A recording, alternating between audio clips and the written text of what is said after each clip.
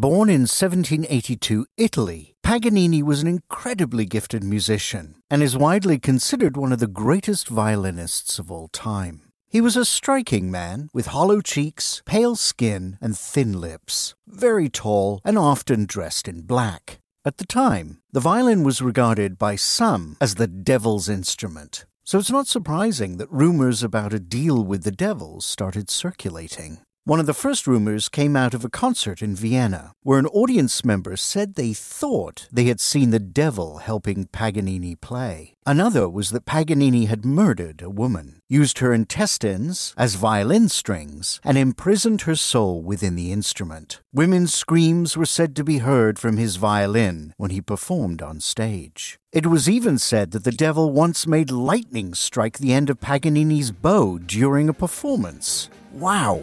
I guess fame has its limits.